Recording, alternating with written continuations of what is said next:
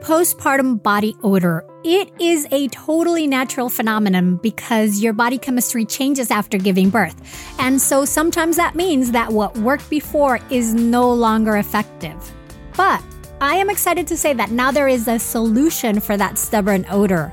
The Sugar Postpartum Deodorant is a completely natural deodorant made by a postpartum mom who went through it herself. And it works by eliminating and preventing bacterial body odor without covering up your skin's comforting smell to your baby while giving you 12 hours of odor control. And let me tell you, it actually works. Here at the house, we've all been trying it and loving it. Now, before you think, ew, you're sharing a deodorant with your husband and daughter, let me explain that this full-body deodorant comes in a convenient pump applicator that lets you apply it anywhere on your body with no bacteria traveling on the deodorant, so no ew involved. We also love that the Sugar Postpartum Deodorant has a delightful natural scent of USDA-certified organic extracts that smell like a pink sugar cookie with lemon frosting. I thought this would be a little strange, but it's actually amazing. Also, the Sugar Postpartum Deodorant is free from artificial fragrances and any kind of xenoestrogens or herbs that can interfere with breastfeeding. Find your Sugar Postpartum Deodorant at postpartumdeodorant.com. That's postpartumdeodorant.com and use the code BIRTHFUL for 20% off through the month of May. Get your Sugar Postpartum Deodorant now at postpartumdeodorant.com and start smelling more like yourself again. I love Jenny Kane. At this very moment, I'm feeling so comfy and cozy as I'm practically getting a hug from my Jenny Kane crop cashmere cocoon cardigan. I am enjoying this sweater so much that I've been living in it all spring long. And with Mother's Day just around the corner, this is a feeling you can gift all the well-deserving moms-to-be, and mother figures in your life by giving them the gift of Jenny Kane. Along with bringing you this episode, Jenny Kane is a California brand through and through, and their staples make getting dressed so super easy. Think minimalist and effortless, but totally refined. Jenny Kane means luxurious cashmere sweaters, iconic accessories, elevated versions of your everyday basics, plus the most incredible home essentials. For a limited time, Birthful listeners get 15% off their first order. Go to jennykane.com and use the code BIRTHFUL15 to get 15% off and support the show. Jenny Kane is known for their quintessential sweaters, with their cotton collection providing you with the perfect everyday pieces as the days get warmer. But they also have gorgeous sundresses in a variety of silhouettes for any occasion and spectacular sandals to go along with them. Find the perfect Mother's Day gift or curate your new spring go-tos at jennykane.com. Birthful listeners get 15% off your first order when you use the code BIRTHFUL15 at checkout. That's 15% off your first order at jennykane.com, promo code BIRTHFUL15. Get yourself and the mothers in your life the gift of Jenny Kane. Hey, Adriana here. I wanted to let you know that starting this week, we'll be going back to our older format of one episode per week so that we can start easing into the summer and you can have more time catching up and going through our fabulous Birthful library. Happy listening. Welcome to Birthful Mighty Parent or Parent-to-Be. I'm Adriana Lozada, and today we're doing stories as part of our Get a Head Start on Your Postpartum Logistics series. Now, today's story comes from Ivy Tomlinson, whose unmedicated, low-intervention hospital birth was way easier than she imagined.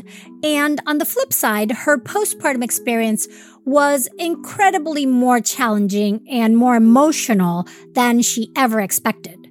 However, navigating the difficulties did provide her with some hard-earned insights, which I'm kind of excited for you to hear to see if they resonate with you. And if they do, then you may want to set up a consultation with a pelvic PT like right now, no matter where you are in your perinatal journey. And if you're pregnant, then make sure you get your breast pump out of the box and become familiar with how it works before your baby arrives. Also, Ivy's husband is Adam, and their daughter's name is Aura. So when you hear those names in the episode, then you'll know who we're talking about, although I'm sure you would have figured it out anyway. You're listening to Birthful, here to inform your intuition.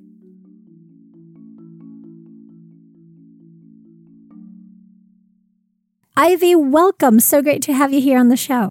Thank you so much for having me. I'm so excited to be here. Yeah, I'm excited to hear your story. And we're going to be talking about Aura's birth, but also, more importantly, your postpartum period with her, because that's what you said threw you more for loops. So give us a little bit of background.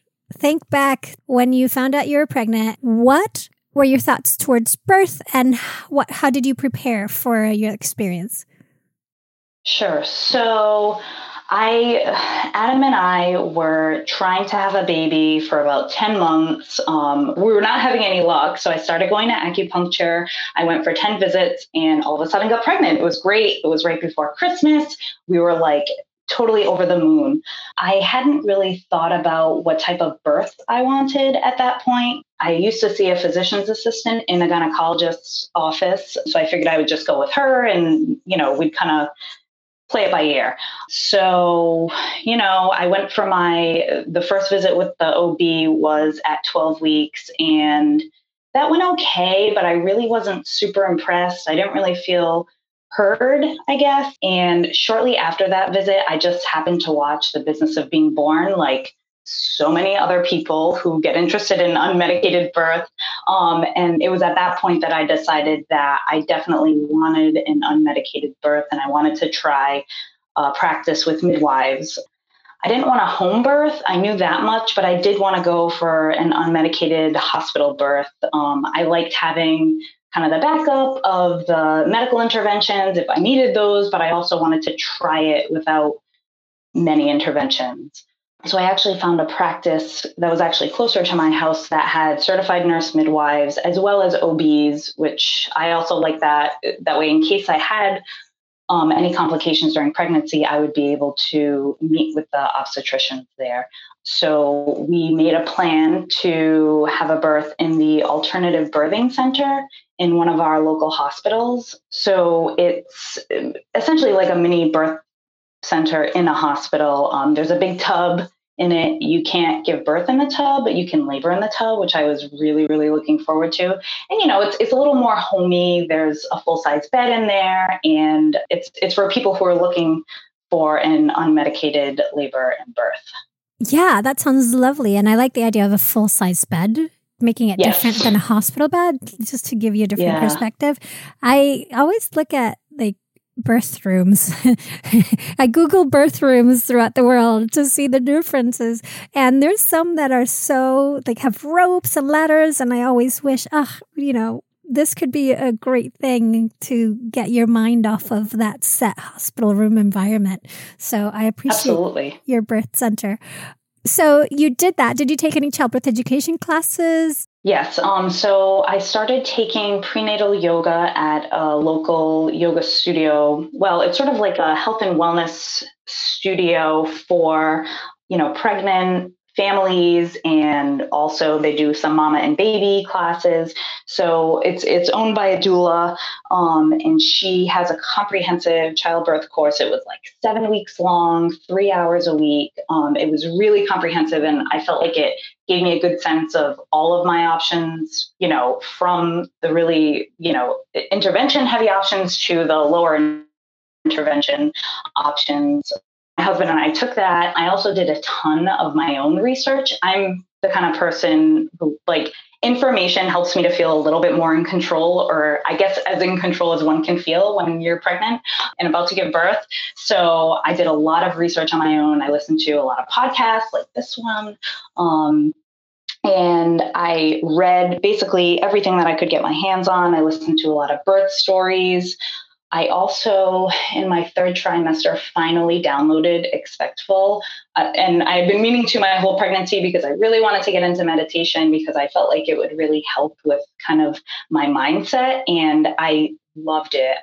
Every night I would go into Aura's, or what would become Aura's room, and sit in the recliner and just it gave me the space to kind of connect with myself and connect with my baby, and like really got me in the right frame of mind, I felt like, in order to, get ready for what was to come. Yay. I love hearing that. That sounds super cool. You Yes. did all the things and got you in, like, both mentally and physically in a space where you felt you were ready for this.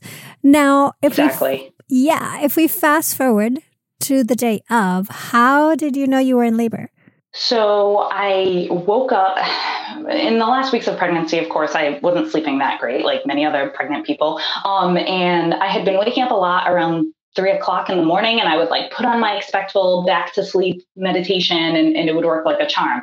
The morning that I went into labor, I woke up, I remember it was 3:48 a.m. and I felt a contraction, and I was like, oh my gosh, that's a contraction. Like, my body's doing something. And I was like, all right, Ivy, just go back to sleep. I got to rest. This could just be prodromal labor. I was only 39 weeks. And in my head, I had convinced myself that I was going to have a September baby because she was due August 28th.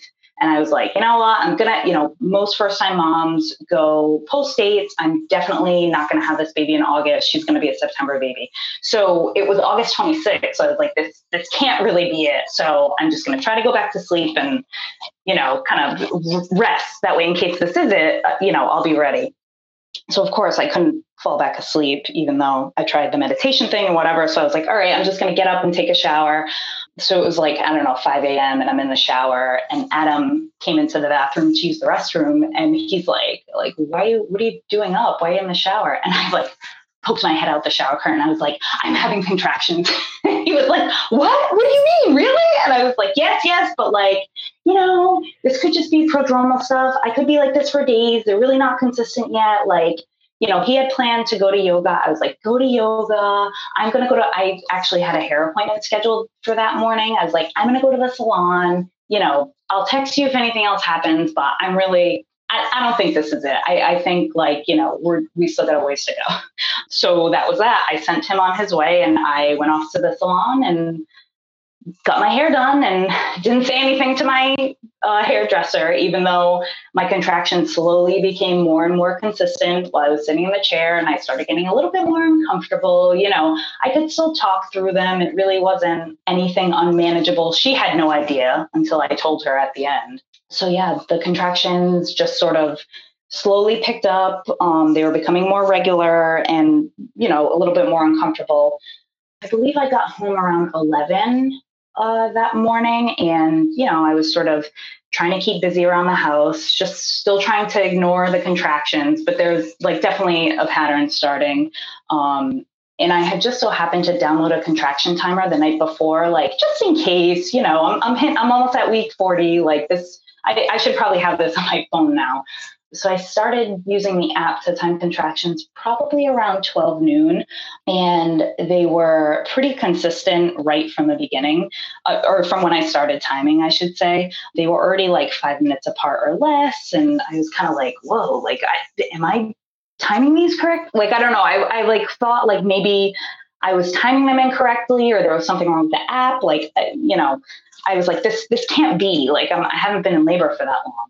So I'm like texting my best friend, and she's like, because she was going to be at the birth, and she was like, oh, like, what do they feel like? What are you doing? Like, if you want to speed them up, you should really go for a walk, like stay on your feet. And I was like, no, I don't think I need to help them progress. They're definitely progressing. Like, I'm going to try to rest again. Awesome. I love that. It's like, oh no, I'm good, woman. Yeah. Seriously. I was like, no, like they're progressing just fine without me trying to make them progress. Like, I'm going to try to take a nap. So, I laid down. The contractions slowed a little bit, but I definitely couldn't fall asleep. And around that time was when I started to kind of say my one affirmation, what became my mantra during contractions, which was, each wave brings me closer to my baby. And just, every time the contraction would start, I would just start saying that to myself over and over until the contraction ended and I kind of got a little bit of a break. And that was really helpful for me. I think saying that over and over to myself and also keeping my eyes open during contraction so I could I would pick a point of focus and just sort of try to kind of ground myself that way. I don't know, that just sort of helped me to feel more in control. And I heard somewhere that, I don't know if this is true or not, but I read somewhere that they've done studies where people's perception of pain is actually less when they have their eyes open. So I was like, okay, if I keep my eyes open during contractions, maybe they'll feel less painful or less intense or something. So I don't know if that worked or not, but it seemed to get me through.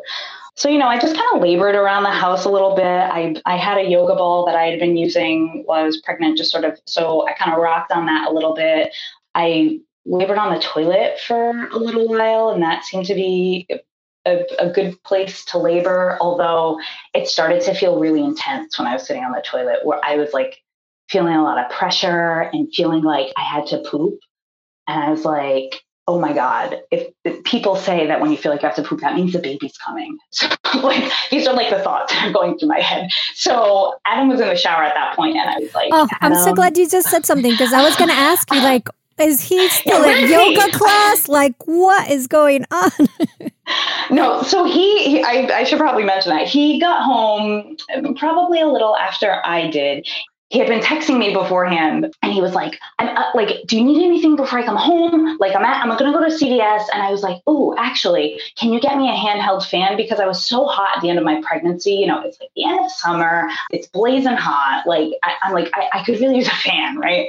So he sends me a picture of 3 different handheld fans. And at that point I was already in labor land, and I was like, I don't know, the blue one. Is this just get me a fan? I can't, I was having a hard time kind of making decisions already. So he was in the shower, and I was like, I think we need to call the midwife. He was like, all right. I'll be right out. He's sort of freaking out. He's trying to help me through contractions. He would come behind me and put a hand on my back, and I'd just be like, don't touch me. I just couldn't, I was in my zone, and I didn't want any sort of, I don't know, interference. And a tiny little piece of me kind of felt bad because I know he really wanted to be supportive and to be helpful, but I just couldn't take any sort of touch or I just needed to kind of be alone to do my thing, basically. So he called the midwife. She of course wanted to talk to me. So she kept me on the phone through a couple of contractions, and I was doing okay. I had to stop while I was talking to her when the contractions started. But I think she kind of felt like I was doing okay. It was going to be a while longer. So she was like, I think it's a little soon for you to come in, but if you would feel more comfortable coming in to get checked, you certainly could. And I was like, yeah, I think I'd like to come in. And she was like, okay, no problem. I can definitely help guide the process. This was not the midwife that I'd been seeing throughout my pregnancy. So there are 7 midwives, I believe, in this practice. And, it's just sort of, you get whoever's on call when you go into labor. So it was not my primary midwife, but she was very nice. And I was like, yeah, I think we're going to go in. So, she's like, all right, I'll see you when you get here. I'll have them page me once you get to the ER, because typically OB residents will triage patients in the ER. But if they know that you're a midwifery patient, they'll page the midwife. So we started driving there. I finally got to listen to my, I had made a Labor Day playlist, a birth playlist. And I hadn't even thought to put it on until we got into the car. So I'm like, oh, fine, good. Get my, Labor Day playlist going. I got this. It's going to be a while, So we were driving there, and we're on the highway, and there's this point in the highway where it splits north and south, and we had to go south, and Adam was in the lane to go north. And I in between contractions, I'm like, you need to switch lanes. We're going the other way. I was like, are we going to make it to this hospital? Right? Because we almost went in the complete opposite direction. Tell me if this sounds familiar. You've taken gorgeous photos of your baby or your kids, and then when you want to share them, it is a pain either trying to find the photos or figuring out the group text that they should go to, and then also remembering that, say, Aunt Helen only does email, so you need to send her image separately. Or like in my case, where my husband is a photographer who takes magnificent photos that I rarely actually get to see because they live on his phone or end up scattered in text messages that I can't easily find. Enter the Family Album app, which was created to give parents a secure and easy way to share photos and videos with your loved ones. Basically, it's a personal space for your family's memories without third-party ads or unwanted eyes, and with a bunch of fabulous features. It automatically sorts photos and videos by month, allowing you to swipe back in time and easily see how your child has grown. And you can also order 8 photo prints every month to be delivered to your home. The Family Album app also has unlimited storage. Plus, it's totally free. Yup, no more worrying about running out of space or being bombarded by third-party ads. So, to all the parents out there still trying to use other messaging apps for your kids' photos, level up your family photo game for free and securely with the Family Album photo sharing app. Head over to the App Store today, search Family Album, all in one word, and download the app to start creating your shared photo legacy. With Mother's Day coming up fast, are you looking to get your mom, grandma, or mother figure a gift that they'll actually love? You know, something that is treasured instead of dying out or collecting dust? If so, you need to know about mylifeinabook.com, which is a service that helps turn their life stories into a beautiful book that can be passed down. How amazing is that? And the process couldn't be easier. Basically, if they can use email, they can create their book. Every week, My Life in a Book will send them an email with a prompt question to get them started. And if they don't like the question, they can easily edit it or change it. We gave a My Life in a Book to a family member that always wants to document all family get-togethers through images. And let me tell you, the process of sending the gift was super simple, even letting us choose the date we wanted the gift to be sent. I'm so looking forward to discovering stories about her youth, her adventures, and the challenges she has overcome. And since My Life in a Book lets you add an image with each answer, she can now share the story that goes along with her many photos. Another great thing is that the answers can be edited at any time before the book is printed, in case she wants to add anything else. Check out mylifeinabook.com and use the code BIRTHFUL at checkout for 10% off. Create an unforgettable gift for your mom this Mother's Day. That's mylifeinabook.com and use the code BIRTHFUL for 10% off today. I love, it's like, that's the perfect example of how, because we always talk about going into labor land and going deep into these sort of altered birth states, but it's a great point to mention that it's not like a trance, like you're out of it. You're deep, and then you're like, you go deep into your delta and your waves, and then you come up because you can have also your very logic beta waves going like, you're on the wrong lane. Now I'm going to go back. Yes. Yeah. I think that's exactly what happened. So I'm just like, all right, we get to the hospital, we go into triage, and, it's like you get in there and they want you to fill out all this paperwork. And I'm like, is it like the last thing that I want to do right now is like fill up? And they're like, so would you like your baby's photos taken in the hospital? And I'm like, yeah, fine, whatever. Like, I just get me back in the back. I at this point was like, I don't know if I had hit transition or I was very, very close, which I didn't realize till after, of course.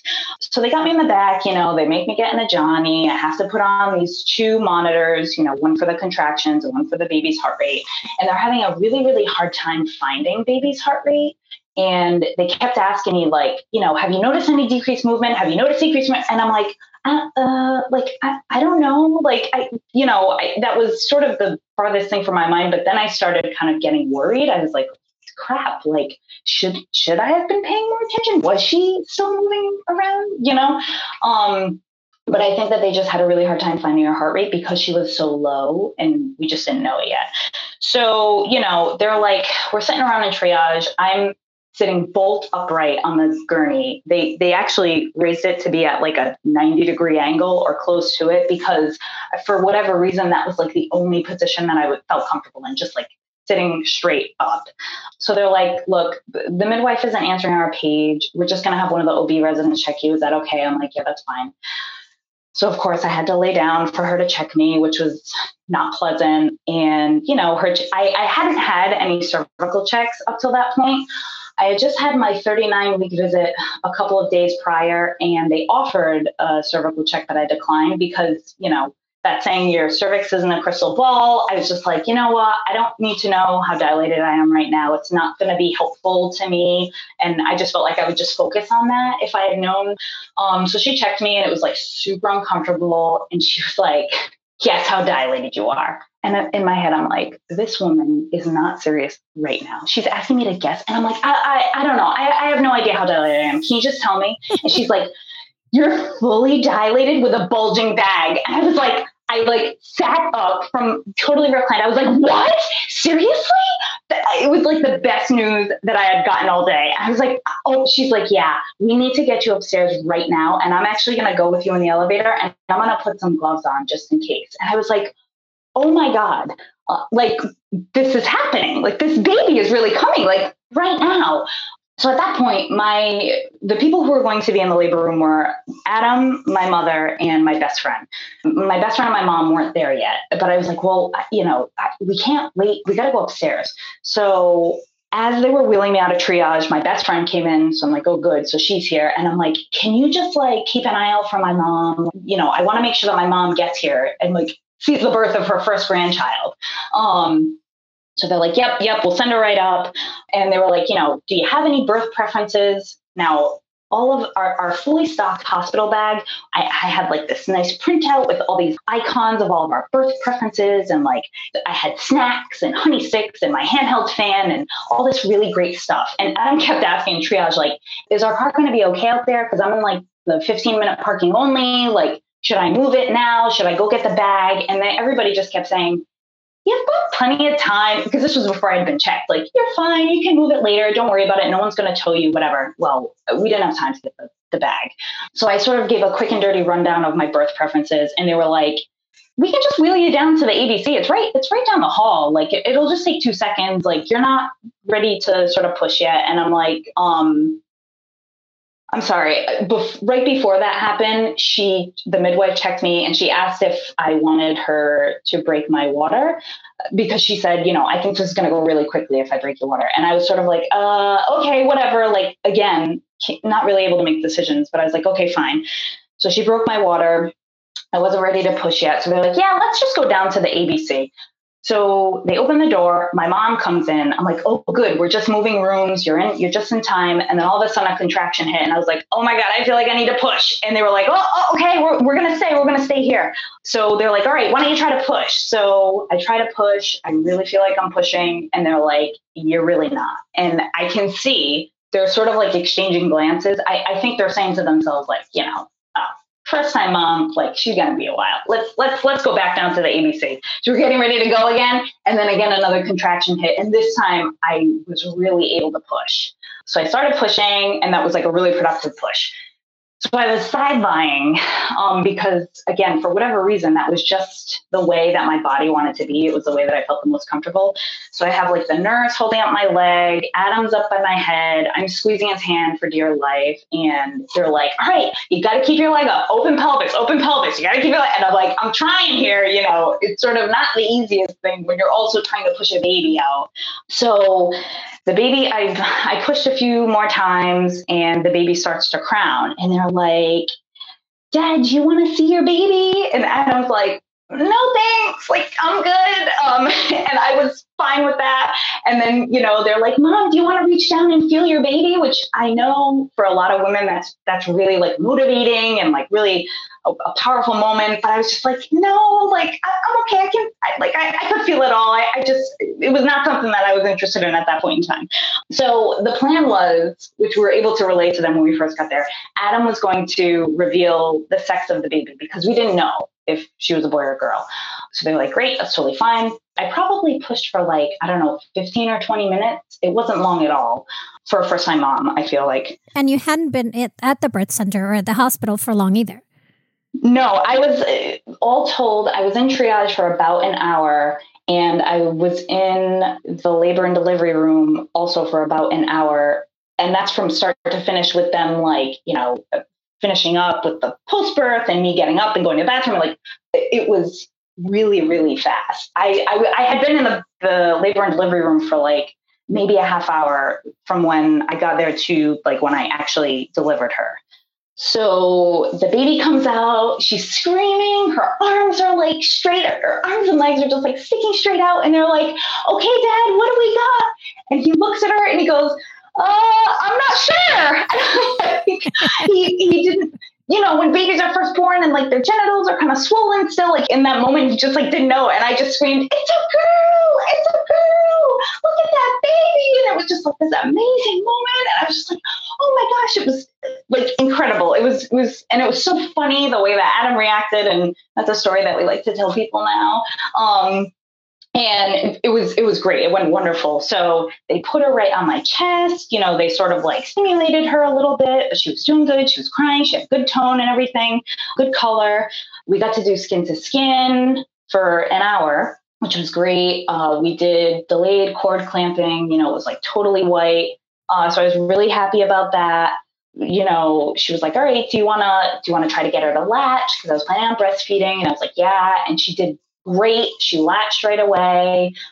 She's like, oh, she's a pro already. I was just like on this total birth high.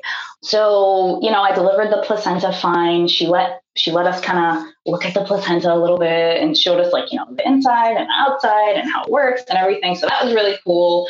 And she was like, okay, I'm going to stitch you up because you do have a tear here. And I'm like, all right, like how bad is it? And she's like, oh, it's not too bad, but it does need a few stitches. And I'm like, no. But like, how bad is it? She's like, it's a 2nd degree tear. Like I was looking for like the nitty gritty. Like I want to know what degree. I've listened to enough birth stories. I know generally what the different degrees mean. So I'm like, all right, 2nd degree tear, not great, but not terrible. Could be worse.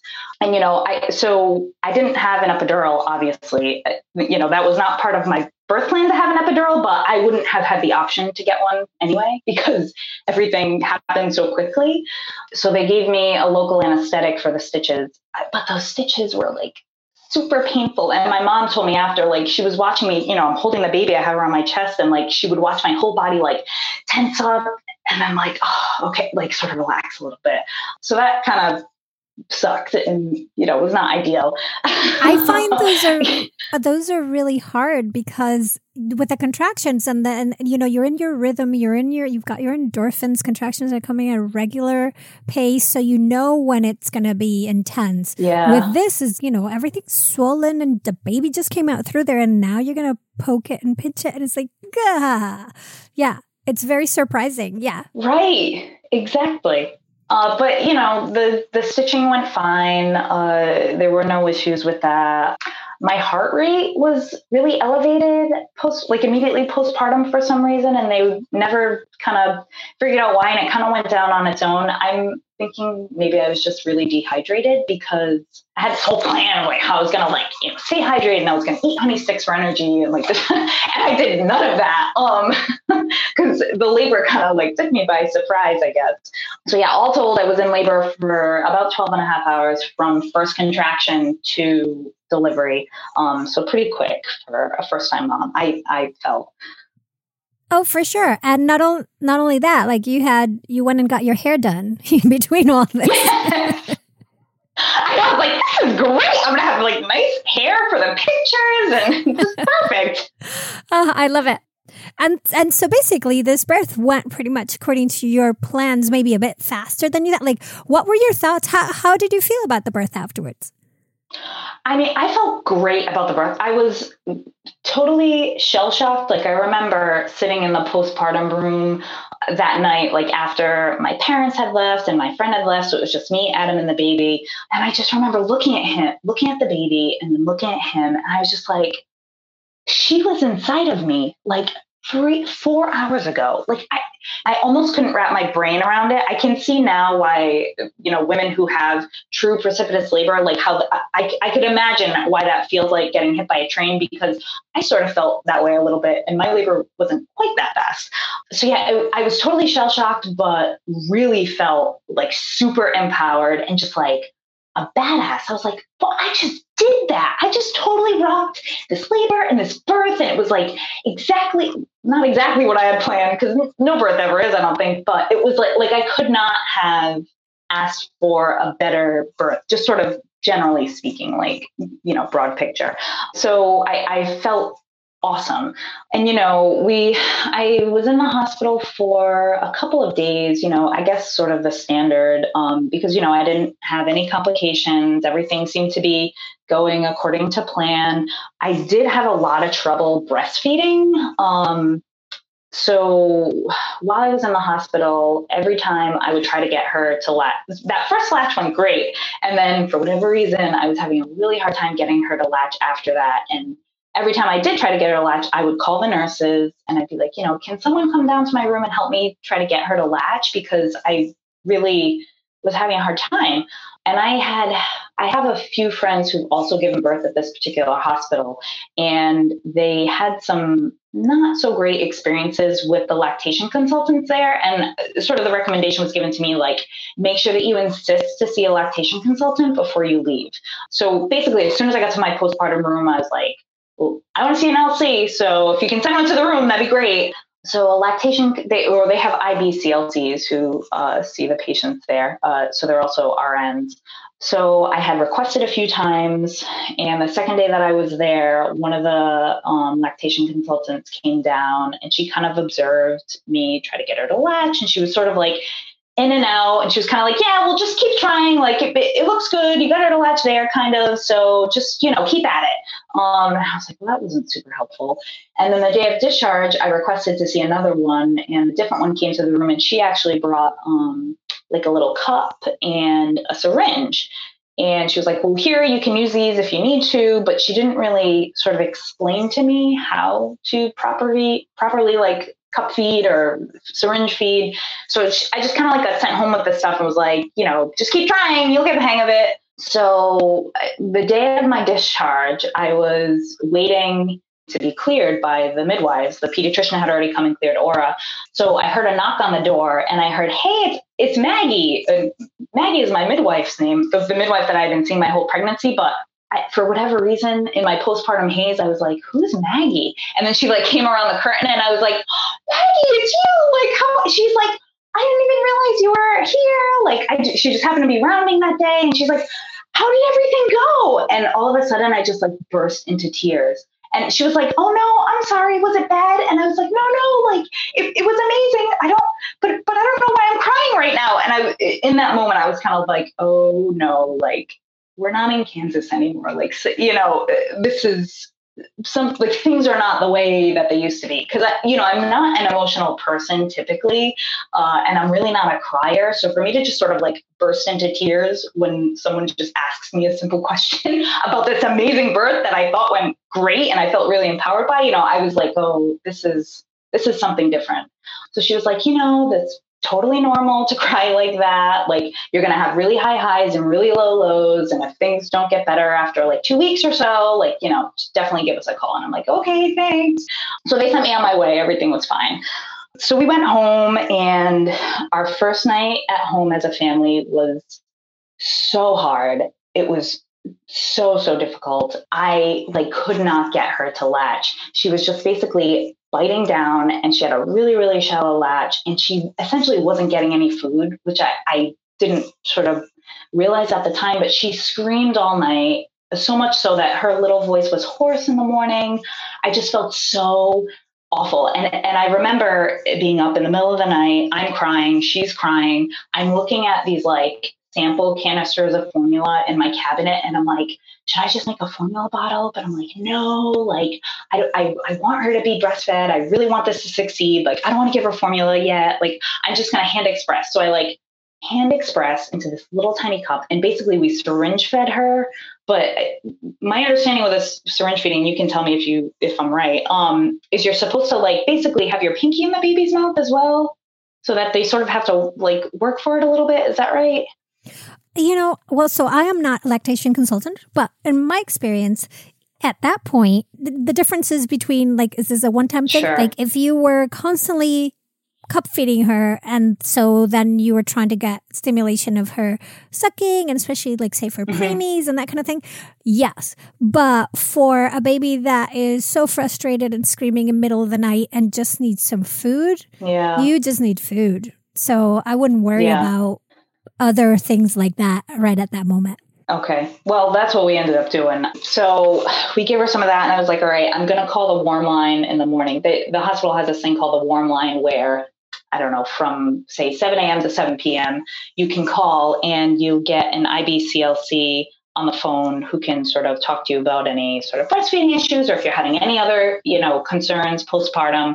So I called the warm line first thing in the morning, and I was like, oh my God, I have a pump in my basement. I've never even opened it. In the middle of the night when like she's crying, I'm crying. Like it didn't even occur to me, like, Ivy, get out the breast pump.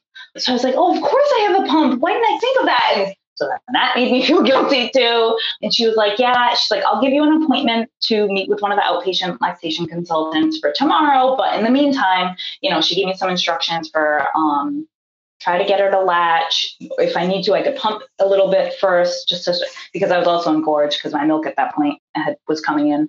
And, she gave me some really good information, and she was like, sort of like, help is on the way. You can come in tomorrow to meet with a lactation consultant. So I was like, okay, great. So the next morning we went to go to meet with a lactation consultant who was just sort of an angel. She met with us for like 2.5 hours. We did a weighted feed. She observed me trying to get her to latch, and she looked and saw that so in the hospital, they told us that she did not have a tongue or lip ties. This particular lactation consultant, she felt that she did have minor tongue and lip ties, but she was like, bring her back to the pediatrician. You can talk to them about it and see if you want to get it corrected and all that. But, correcting it is no guarantee that she's going to be able to latch, because I consistently would get that really shallow, really, really painful latch. So I went home with a plan to basically pump, try to feed her if I could. And this lactation consultant gave me the best piece of advice that I'd gotten during this whole sort of breastfeeding journey. She said, none of this is going to work if either one of you is crying. Like, she's not going to be able to latch. You're not going to be able to get her to latch if either one of you is like, crying, hungry, really upset, whatever. So we did that. We would do, every time I tried to feed her, we'd do skin. I'd get her down to her diaper. I'd take my shirt off. We'd do skin to skin for a while so I could get her to sort of like start to root around and kind of like wake up. And because that was the other thing, she was so sleepy because she was essentially so hungry and like starving. So every single time I tried to feed her, we'd do the skin to skin. I'd try to get her to latch. I'd struggle and I'd start crying, and I'd be like, all right, I'm just going to pump. Like, at that point I had some express milk like in the fridge, so I would have a bottle ready to go. And, we brought her to the pediatrician, a couple of different pediatricians at this particular practice, and one thought she had tongue and lip ties, the other didn't. And again, they were kind of like, we could refer you to get them corrected, but it's not a guarantee that she's going to be able to latch after that. So ultimately we decided not to try to get them corrected, and I would just keep trying to breastfeed. So, I kept trying it, and I just felt so defeated and so much like, I can't do this one sort of basic, quote unquote, natural thing for my baby. And it really had an impact on my mood. So finally I was just like, you know what, I'm just going to pump, and I'm just going to become an exclusive pumper, because this is crazy. Like, she's upset. I'm upset. Like, nobody is having a good time of this. I'm just going to feed her from a bottle and just pump exclusively. So that's what I did. And so that was really challenging because, again, I had a lot of feelings of guilt, but I ended up exclusively pumping for about 6 weeks. And, around the time that I stopped, I had to get put on antibiotics because I thought I had some kind of infection. So I had to pump and dump. And pumping and dumping like 8 times a day was like, so just like, again, just feeling totally defeated, like dumping it down the drain. And I kind of got mixed reviews whether or not I had to pump and dump. The midwife that I talked to said the benefit of your breast milk outweighs the risk of her getting some of this antibiotic in it. But the pediatrician was like, I can't recommend that. Absolutely not. So we just went with pumping and dumping. Oh, and that's so demoralizing too, right? Yeah. I'm so sorry. It sucked. Yeah. Because already thank you. exclusively pumping, I had to do that too. And it's the worst of both worlds because you're not getting the benefit. Oh my God, you're not getting the benefit of always available to the breast, just latch on the go whenever, all easy, right? Milk's available. You're not getting that benefit. And then you're also not getting the benefit of, I'll just mix up this bottle, this, formula, and it's ready and to go whenever. You actually have to basically double your time because all the time that you're pumping, that would be the time that you normal breastfeed, right? Or even longer because you're not as productive. The pump is not as productive at extracting milk as your baby is in general. Yes. So there's that. And then you have to sit down and feed your baby. And then you have all these things to clean. It sucks. It's crazy town.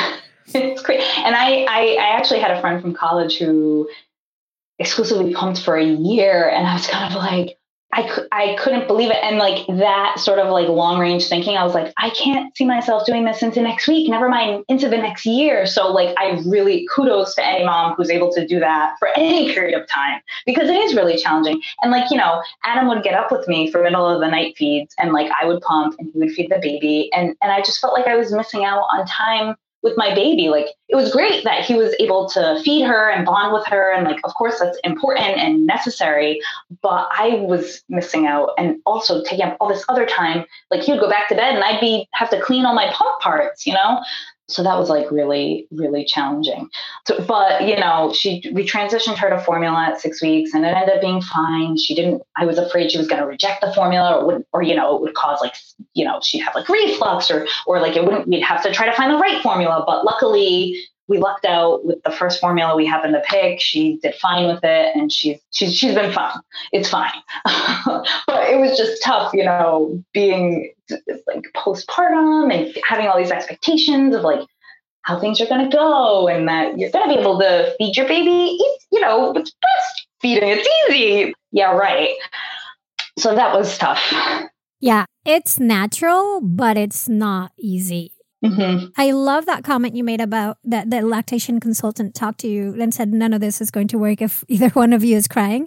There's another, I'm going to add that to my bag of mantras for breastfeeding. And one of them, thank you for that. Another lactation consultant once told me, it's like, look, when you start to walk, how many times do you fall? It's completely natural. But how many times do you fall and fail before you actually start to walk? Like that's natural, but it's not easy. Same thing with breastfeeding. Yeah. It's like, change in expectations, right? Change in expectations. And that's if you don't have any issues going on. I mean, you guys had other things layered on top of that. Right. Yes. So I also had some physical healing issues. So in addition to the breastfeeding issues, I was about a week postpartum, I think. And I was taking a shower, and when I was getting out of the shower, I like felt something on like the inside of my leg, like sort of up by my crotch. And I was like, oh, what's that? Like, and it was like a piece of hair was like sort of stuck to something. So I'm like, so I go to pull it. And all of a sudden I got this like shooting pain. And I was like, oh my God, I have like, my hair is like tangled up, like stuck on a stitch or something. I didn't know what was going on. So I like glance down and I see like a tangle of hair or something like hanging down. And I'm like, oh my God, like I'm going to have to like cut the hair out. Like I don't know what it's stuck on. But I'm horrified. Right. And I don't say anything to like Adam or anything. So I go and get the scissors and I like cut it. And I look at it and I realize it's not my hair. It's like a stitch or something that was hanging down, like the material that they used to stitch me. So I was like, oh my God, like, what have I done? My vagina's never going to heal. Like what, who cuts their own stitch out? Like what, but it was like 1.5 inches hanging down. Like I had to do something about it. It wasn't helping you heal for sure. Like it was just hanging out there. It was doing nothing. Oh my gosh. So I called the midwife's office in the morning and they had me come right in, and she looked and she was like, yeah, you cut out one of your stitches. It looks like, and she also noted that I had like a smaller laceration on the side that wasn't stitched, that was sort of, slowly healing. But she's like, it looks like everything's going to heal just fine. You didn't mutilate yourself or anything, it's going to be fine. I was like, okay, thank you. So that went okay. And then luckily my 6-week postpartum checkup went fine. And I was like, okay, she kind of gave me the go ahead to resume exercise and resume sex if I was ready. So I was really happy to be exercising again because my mood was not great. I would say I had probably had the baby blues. I'm not sure that I'd go so far as to say I had postpartum depression, but I was just still super emotional and just really kind of sad. And I really wanted to get back to exercising because that is something that has always helped my mood. So, I sort of gradually got back into that, started with walking and then got back into power yoga pretty quickly soon after. And we had tried to get back into having sex, but it was super, super painful to the point where I couldn't do it. So I had scheduled a visit for 3 months after my 6-month postpartum visit. That would become my new sort of yearly exam time. And I was really glad that I had that visit scheduled because, I went in and I told my midwife, I was about 5 months postpartum at this point, and I was like, look, something is wrong. I'm trying and I'm having a really hard time. Things are really painful when we try to have sex. And she was like, well, do you want to go see a pelvic floor physical therapist? And I was like, yes, please. Because I had, heard that pelvic floor PT is part of the sort of standard of care in other countries for postpartum moms. And I was just searching for something that would help. So I went in and it turns out I had essentially, the way that it was explained to me was that my pelvic floor was sort of spasming and that's why it was so painful.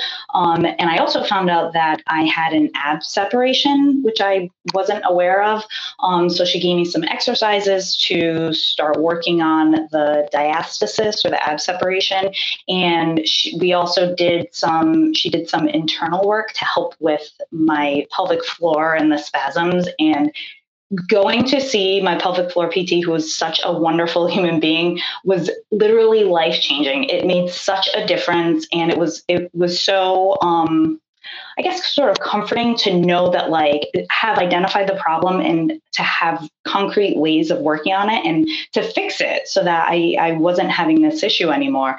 It made such a huge, huge difference. And it also, I was able to then be more mindful of when I was exercising, sort of engaging my abdominals and making sure that I wasn't causing more damage and making the separation worse versus, making it better. So if there's one thing that I could recommend to any postpartum mom is that if you're having any sort of issues, please, any sort of physical issues, pain or leaking urine or anything like that, ask for a referral to a pelvic floor PT because it makes such a difference. And I am so happy to hear, one, that you were better, right? That you found you found something to make you feel better and address your issues, and that you were able to find out about the diastasis so you can address that as well.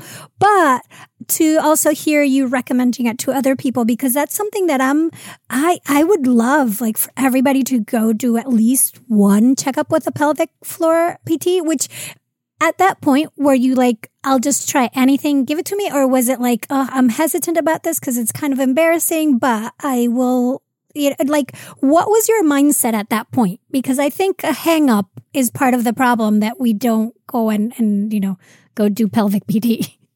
Well, I think the fact that I had heard of it before and the fact that I had learned that it was standard of care in some other countries, that really helped. And part of me also was at that point where I was just like, I can't go on like this. Like, something needs to change.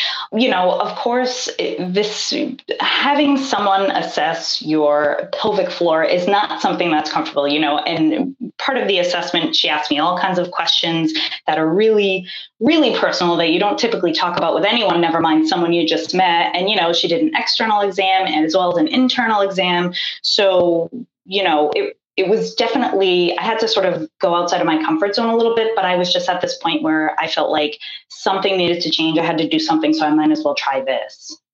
Mm-hmm. Yeah, no, and I thank you for sharing your experience. I know I speak to a lot of practitioners, then we recommend it, but I don't speak to that many, on the show at least, to that many people who have had it done and have think it was really a great thing to do.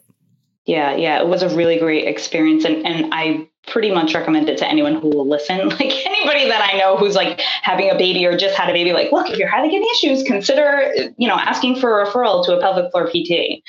Yeah. And it's France that does it, part of their, okay. I think everybody gets about 10 or 12 visits after birth as part of their postpartum care.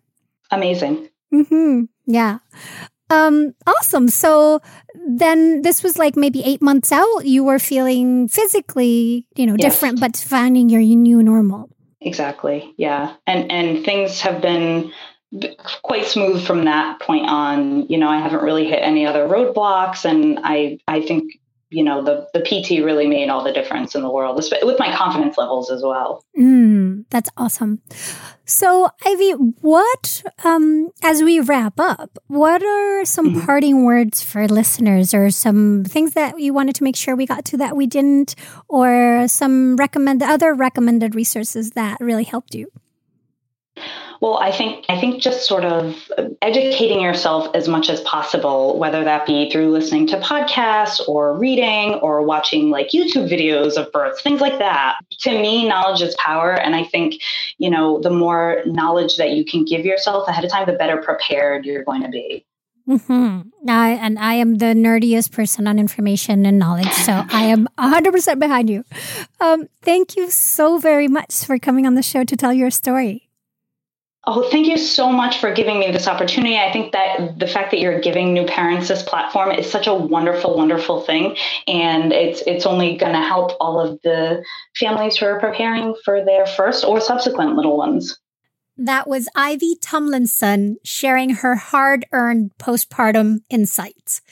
If you want to connect with us, we're on Instagram at Birthful Podcast, and we especially love it when you share with us what resonated with you the most from the episode.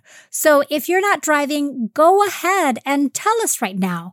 Take a screenshot of this episode and post it to your stories, making sure to tag at Birthful Podcast so we can see it and amplify it.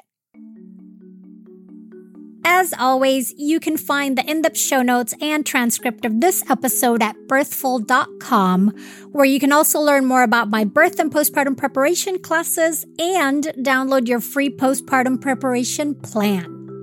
Also, if you feel that you're constantly learning something new from Birthful, then the best way to support us is by trying any of the wonderful products made by our sponsors while taking advantage of the great offers that they provide our listeners. And you can also join any of my perinatal classes. This is what allows us to continue doing this work. Birthful is created and produced by me, Adriana Lozada, with production assistance from Asia Plati. Thank you so very much for listening to and sharing Birthful. Be sure to follow us on GoodPod, Spotify, Apple Podcasts, Amazon Music, and just anywhere and everywhere that you listen. And then come back for more ways to inform your intuition.